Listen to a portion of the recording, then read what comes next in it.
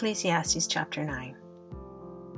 So I reflected on all this and concluded that the righteous and the wise and what they do are in God's hands, but no one knows whether the love or hate awaits them. All share a common destiny. The righteous and the wicked, the good and the bad, the clean and the unclean, those who offer sacrifices and those who do not. As it is with the good, so with the sinful. As it is with those who take oaths, so with those who are afraid to take them. This is the evil in everything that happens under the sun. The same destiny overtakes all. The hearts of people, moreover, are full of evil, and there is madness in their hearts, while they live, and afterwards they join the dead. Anyone who is among the living has hope. Even a live dog is better off than a dead lion. For the living know that they will die, but the dead know nothing. They have no further reward, and even their name is forgotten. Their love, their hate, and their jealousy have long since vanished. Never again will they have a part in anything that happens under the sun.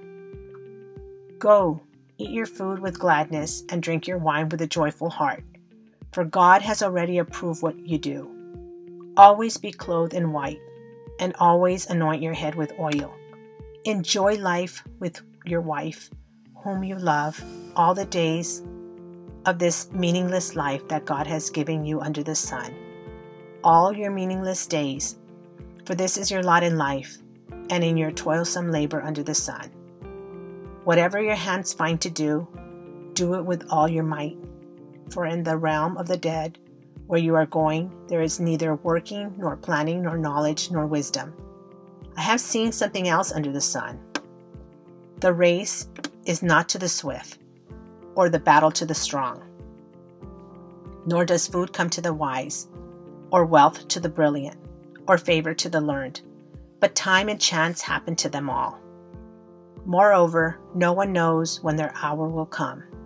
As fish are caught in a cruel net, or birds are taken in a snare, so people are trapped by evil times that fall unexpectedly upon them.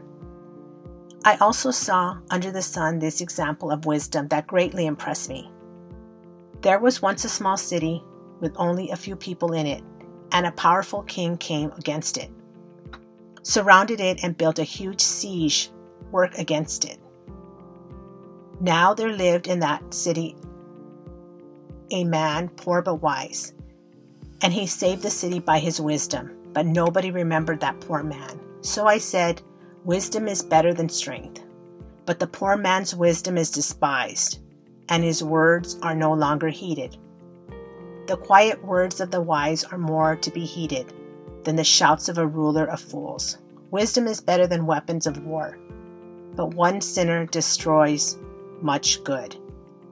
And this is the end of Ecclesiastes chapter 9.